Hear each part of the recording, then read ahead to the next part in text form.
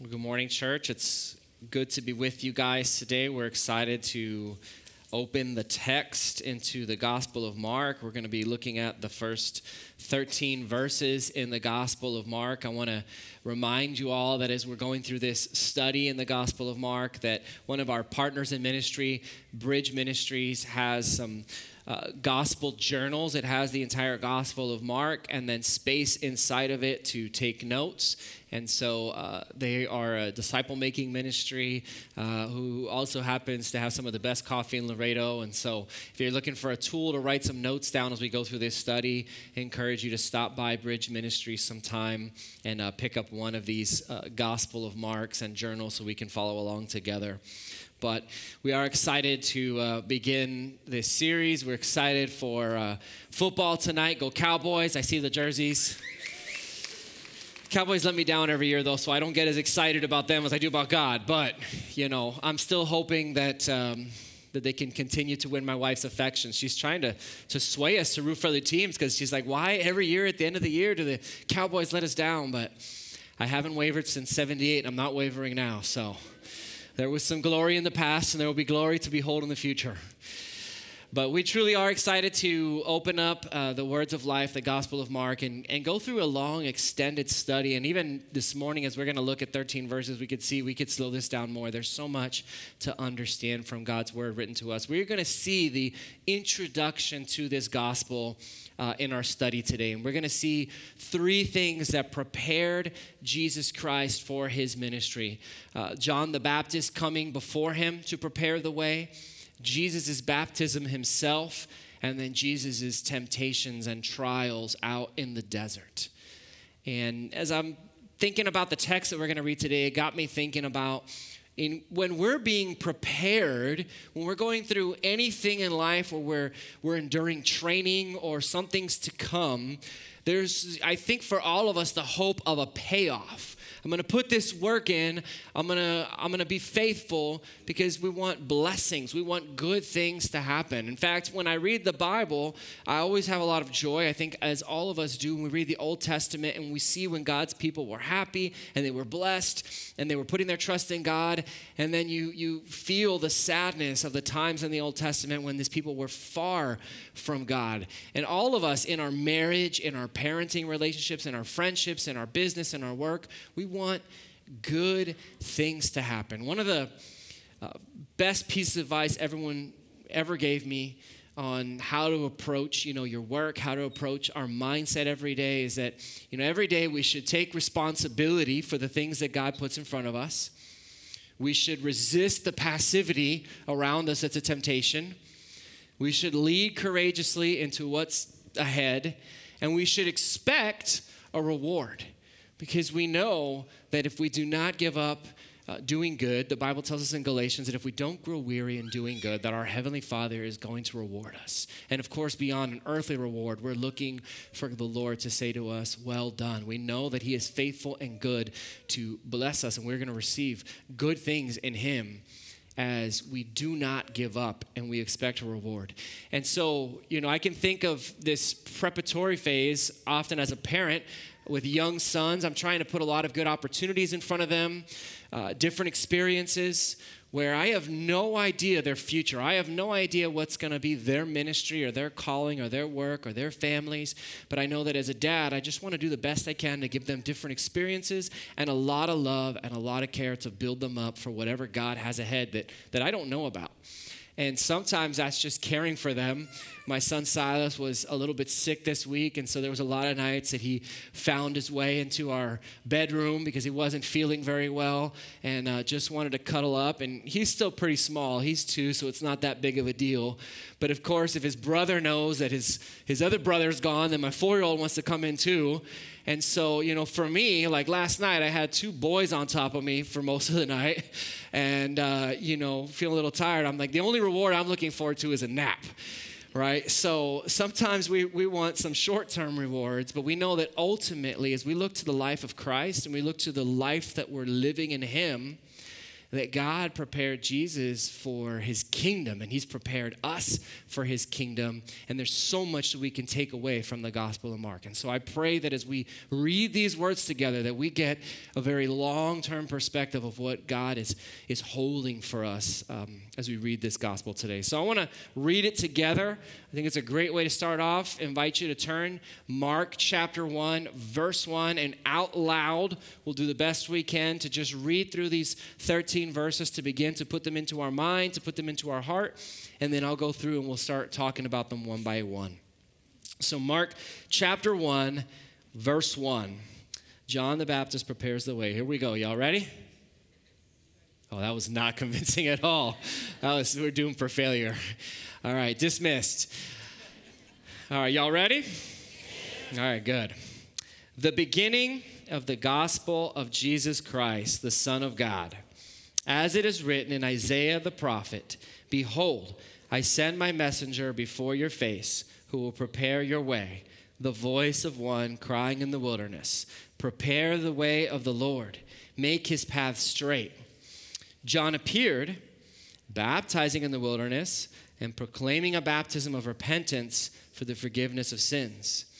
And all the country of Judea and all Jerusalem were going out to him and were being baptized by him in the river Jordan, confessing their sins. Now John was clothed with camel's hair and wore a leather belt around his waist and ate locusts and wild honey. And he preached, saying, after me comes he who is mightier than I, the strap of whose sandals I am not worthy to stoop down and untie. I have baptized you with water, but he will baptize you with the Holy Spirit. Verse 9, stay with me. In those days, Jesus came from Nazareth of Galilee and was baptized by John in the Jordan. And when he came up out of the water, immediately he saw the heavens being torn open and the Spirit descending on him like a dove. And a voice came from heaven, you are my beloved Son, and with you I am well pleased. The Spirit immediately drove him out into the wilderness, and he was in the wilderness 40 days, being tempted by Satan, and he was with the wild animals, and the angels were ministering to him. I heard y'all grow quiet. I hope it's because you were just preparing your hearts to receive God's word. Oh, okay. Well, sorry, that's past. We're moving on now. All right, get some practice next week. But that's okay. We're going to continue to have the verses up in front of us. So let's go back to verse 1, if we can. Here we go. All right, so we're going to begin to talk about this one by one, and now I feel better why I got quiet, but I think our hearts are prepared for this text. So it's great to note that right in this first verse, Mark tells us the purpose of why we're receiving this letter, why we're receiving these instructions. And he says, this is the beginning of the gospel of Jesus Christ, the Son of God. This is the introduction to Jesus Christ, the Son of God, and he's sharing the good news, the gospel. That's what the gospel means, good news. You know, most days, if at some point when our boys are finally asleep and there's a moment of quiet, my wife and I try to just catch up on each other's day and give updates as to what happened. And a lot of times that's just the normal stuff of life. Every once in a while there's something kind of exciting, and then every really once in a while there's something one of us is really excited to share. You know, some really, really great news. And what's so cool about this letter that we're reading from one of the apostles written to us is that this is one of those moments where it's the best news, like the greatest news you could ever hear, you could ever share. Because though I could be sad, though I could be depressed, though I could be sinful, though I could be angry, though I could be so many things that are not of God, God himself put on flesh and came down to reach his hand towards me, to save me, to say, I want to give you life. I want to give you hope. I want to put truth in your heart, and you're never alone. The best news that we are messengers of, the gospel of Jesus Christ. And in verse 2, after introducing that this is about the greatest news, the gospel of Jesus Christ, he begins to connect this back to all the passages in the Old Testament. And Mark, in the only place that he does so, quotes from the Old Testament. Jesus later on is going to be quoted referencing Old Testament scriptures, but in Mark's specific writings, this is the only place where he's going to go back to the Old Testament. And he quotes the Old Testament in verse 2, and he says in verse 2, "Behold, I send my messenger before your face who will prepare your way. I is God the Father, the messenger is John the Baptist, and your is Jesus Christ." So we're told that the Father has sent John the Baptist to prepare the way for the Lord, which has parallels and quotes back to Malachi verse 3:1 and Isaiah 43. And verse 3 begins to describe this ministry of John the Baptist, that he's going to be a voice crying in the wilderness, "Prepare the way for the Lord, make his paths straight." These Old Testament scriptures perfectly link all of God's teaching, all of God's voice from the beginning of the creation of this earth, that we need a Messiah, and then a Messiah would come, and that before the Messiah came, that one would come before him. And what we're about to read today about John the Baptist is a fulfillment of sermons that people would have heard about one that was going to come before Jesus and Jesus that was going to be to come. And now, in their life, they're watching it unfold before their eyes. How unbelievable that must have been, with the people coming and seeing John the Baptist and hearing the message he's saying and being baptized in the Spirit that was moving all this to happen. And I want to draw different points to ponder as we move through this text.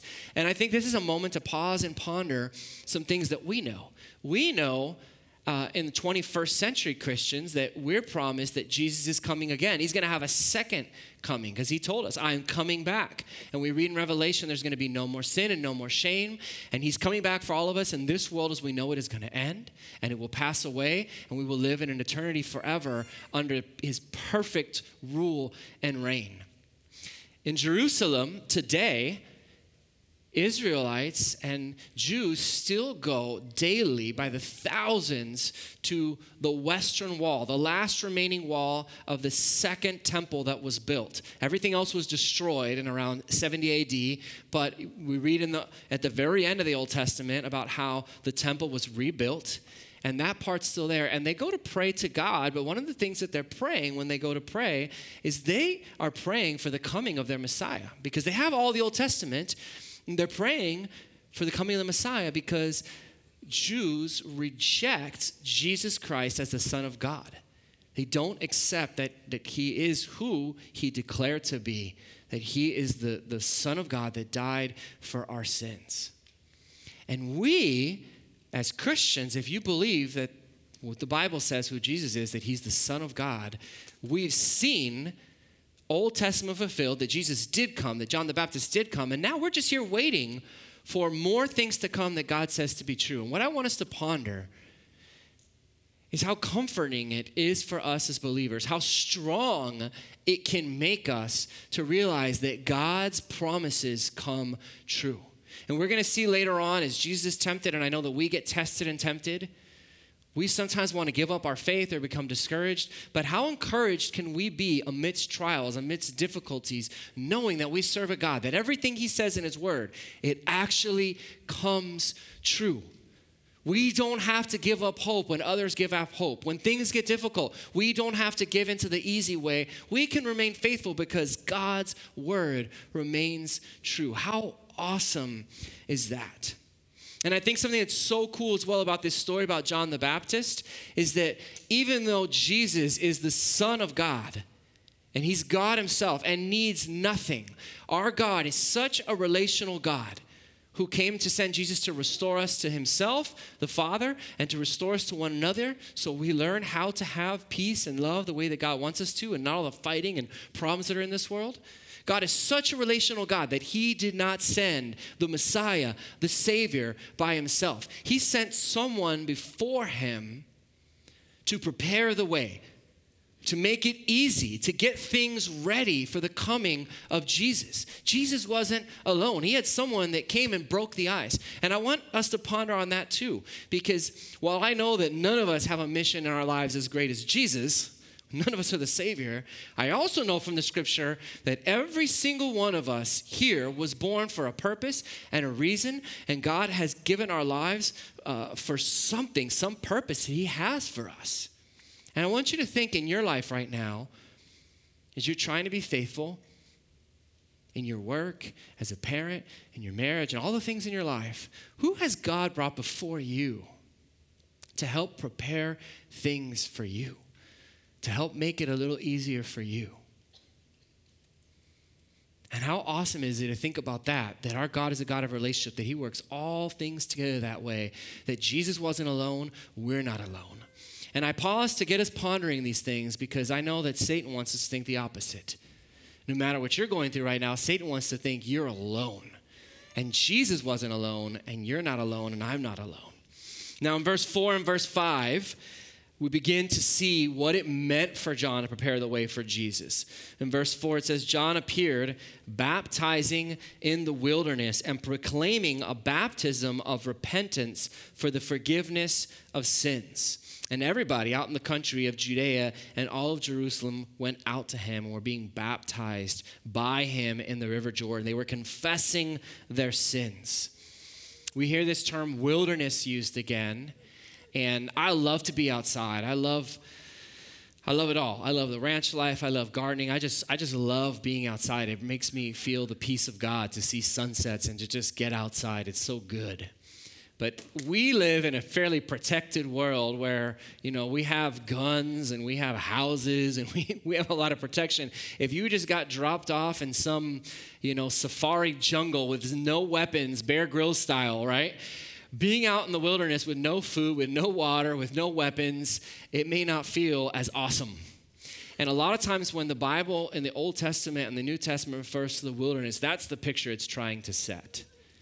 Because though right now we're fairly safe, we're fairly protected here, really in life, there are a lot of threats that can come our way. The wilderness.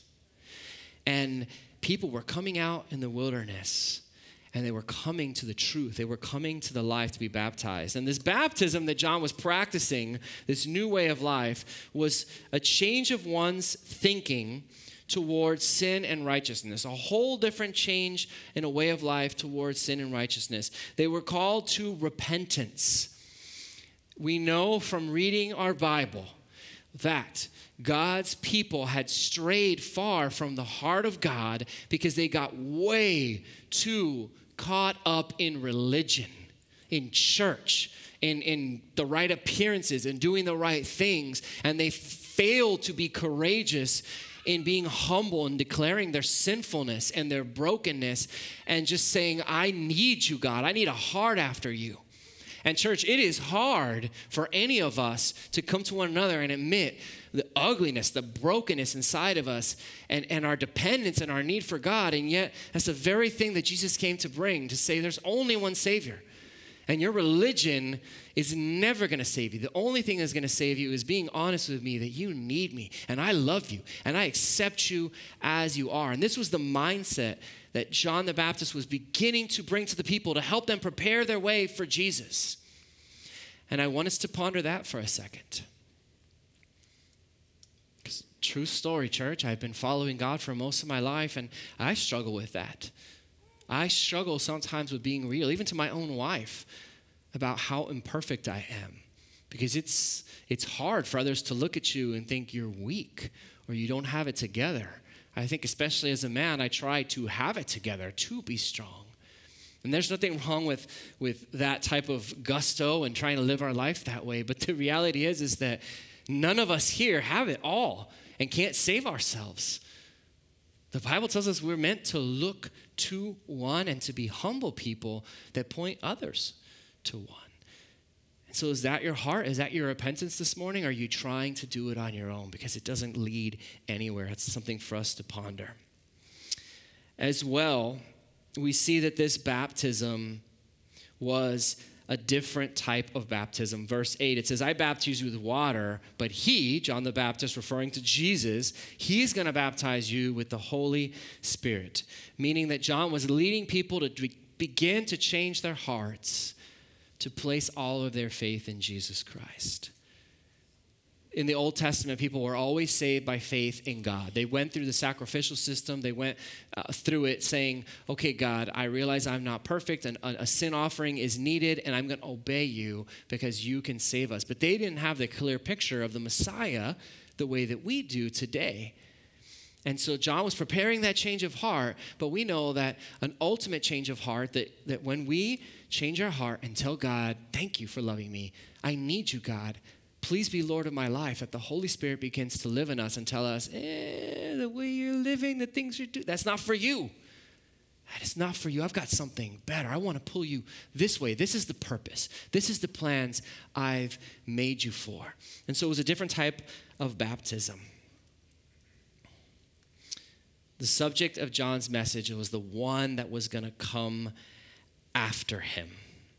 So verse 9, we begin to get in now to the baptism of Jesus Christ. We read there where it says, in those days, Jesus came from Nazareth of Galilee, and he was baptized by John in the Jordan River.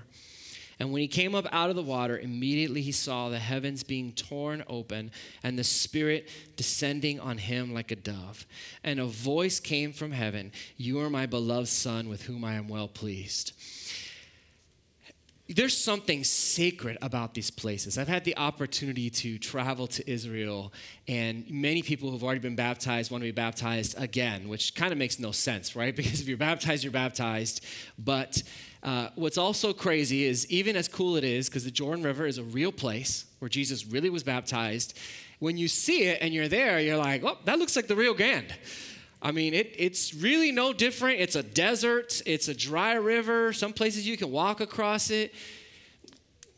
There's nothing that special about it. What makes it special was that the voice of God was there in this wilderness saying, this is my Son in whom I'm well pleased. And Jesus was obeying his Father. And so we see here in verse 9 that as Jesus was baptized, that this was a different type of baptism than the others that went before him. Jesus never sinned, so he wasn't confessing his sins and walking away from his sins. We knew he was God, perfect in the flesh. And it doesn't really tell us why he was baptized, but I could give you a few reasons why we could imagine he did it. One, it was simply an act of obedience, where it showed that he was submitting to God's plan for his life, like everyone else that was being baptized. It also helped him identify with the people he came to save, his fellow Jewish brothers and sisters who had a sin problem in their nation, and he was identifying with them and following in this step of the problem that he came to solve. And it also showed his dedication to the mission that God had before him. In many ways, this moment in the Gospel of Mark signifies the beginning of Jesus' stepping out of the preparatory phase and stepping into the ministry that God had for him in these 3 wild years of his life that we're going to be reading about in the chapters to come in the Gospel of Mark. And it's showing that he's accepting it. Because it was a hard road that ultimately led to him giving his life up, even though he was perfect, giving his life up for us, dying on a cross. And this was a moment where he embraced that call. And so those are reasons why Jesus was baptized. And it tells us that the heavens opened up and a voice came to him and said, "You're my beloved Son with whom I am well pleased." The Father saying those things to Jesus. And that a dove came and descended upon him, the Holy Spirit. And what's interesting about that is we know from other Gospels that Jesus came to baptize with fire, meaning that Jesus comes to you and to me and to this world and that world then to bring judgment. Because God will have nothing to do with my wickedness and my sin. And yet, the Spirit descends upon Jesus gently like a dove to remind us that God is a gentle God. He doesn't want any of us to be in that spot, to perish. He wants all of us to have life, to turn to him, to walk away. And he's made a way for us out of darkness into the light by simply placing our trust and our belief in Jesus Christ. John saw this as well. We know from the Gospel of John, verses 1, 32, and 34, that John saw the heavens being opened, and he saw the dove come down. The only place we hear that anyone heard it, though, was this gospel, that Jesus heard this voice. We don't know if John heard it or not, but Jesus certainly heard that God the Father was well pleased and loved him. And the way that verb was written in the Greek was one that's timeless, past tense but timeless. In other words, God was saying to Jesus, God the Father was saying to Jesus the Son, my delight in you has no beginning and it has no end. I have always delighted in you. My son, like I mentioned, a little sick this week, and so even yesterday afternoon, we couldn't get him to take a nap, and so I just had to hold him, and he finally fell asleep on me. And, as a dad, I just love my sons. I don't even mind spending those hours holding him, caring for him. There's nothing that I wouldn't do for my boys. Now, when they do what's right, I'm way happier. I'm way happier when they make good choices. I'm not as happy when they make dumb choices. But I know they're growing up, and they're not going to make perfect choices. And I never stop delighting in them and just wanting to come alongside them. I'm just telling you as a human dad, I am crazy about my sons. You guys that are parents, think about how much you love your kids and the crazy things you do for them. Guys, let's just ponder here for a second. The Father's delight in his perfect Son that he sent to die for me, for you. Can you imagine the love, the timeless love that he has for us, wanting us to wake up and say, this world has nothing for me. I'm going to follow my dad who knows the way. Most of the time I know what I'm doing. Sometimes I don't. But God the Father always knows the right direction. His words of life are always there for us here. Let's ponder that. The love that was over the Son that was affirmed to him. And then we wrap up this introduction, this preparation for Jesus. John the Baptist makes the way, starts preparing hearts. They're being baptized. Jesus himself walks into this ministry, is baptized himself. And then we're going to see that immediately Jesus walks into trials. It says here in verse 12, the Spirit immediately drove him out into the wilderness. Remember, think darkness and difficulty, alone. And he was in the wilderness 40 days being tempted by Satan. And he was with wild animals. But the angels were there ministering to him. This links him to the prophets because the prophets were often out in the wilderness and being tested and prepared by God as well. But it shows also the Spirit led Jesus on the offensive against sin and temptation. He wasn't passive waiting. He went out and actively, through the Spirit's empowerment, and faced it. I love this word here for the temptation or the test that Jesus went through. This Greek word, perasso. It means to put someone or something through a trial to demonstrate its character.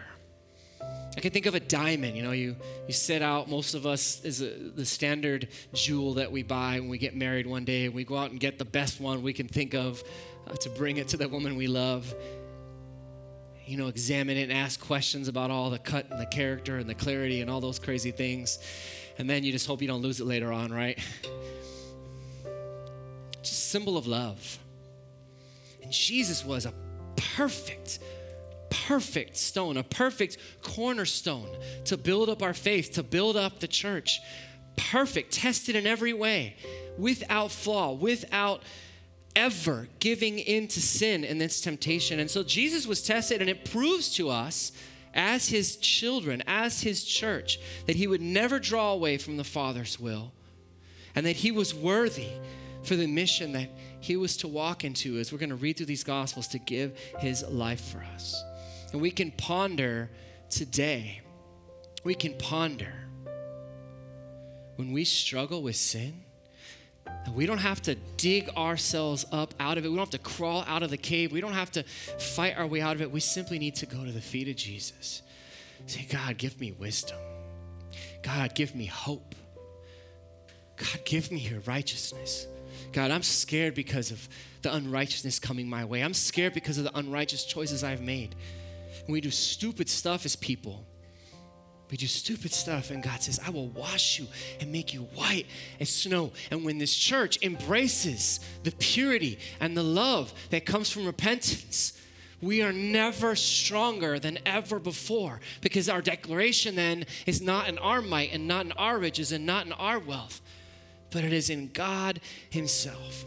So church, what we need to know is that Jesus Christ is being revealed to the world. And like John the Baptist, we can be those that are making a way, revealing him to others. And Jesus Christ perfectly submitted to the Father. He perfectly submitted to the Father, and he is our perfect Savior who never gave in to sin. And because he perfectly submitted, we can trust and obey and have him to show us the way that we can walk in righteousness, so that we can reveal Jesus and trust God daily. I want to share this last thought in closing. I don't know all the ways that maybe you're struggling to walk in righteousness. But what I think is so cool, because of the way I know in the 40 years that I've walked with God, that I know right now the Holy Spirit does. He knows my heart. He knows my victories. He knows my struggles right now, and he sees into your soul, and he knows it all.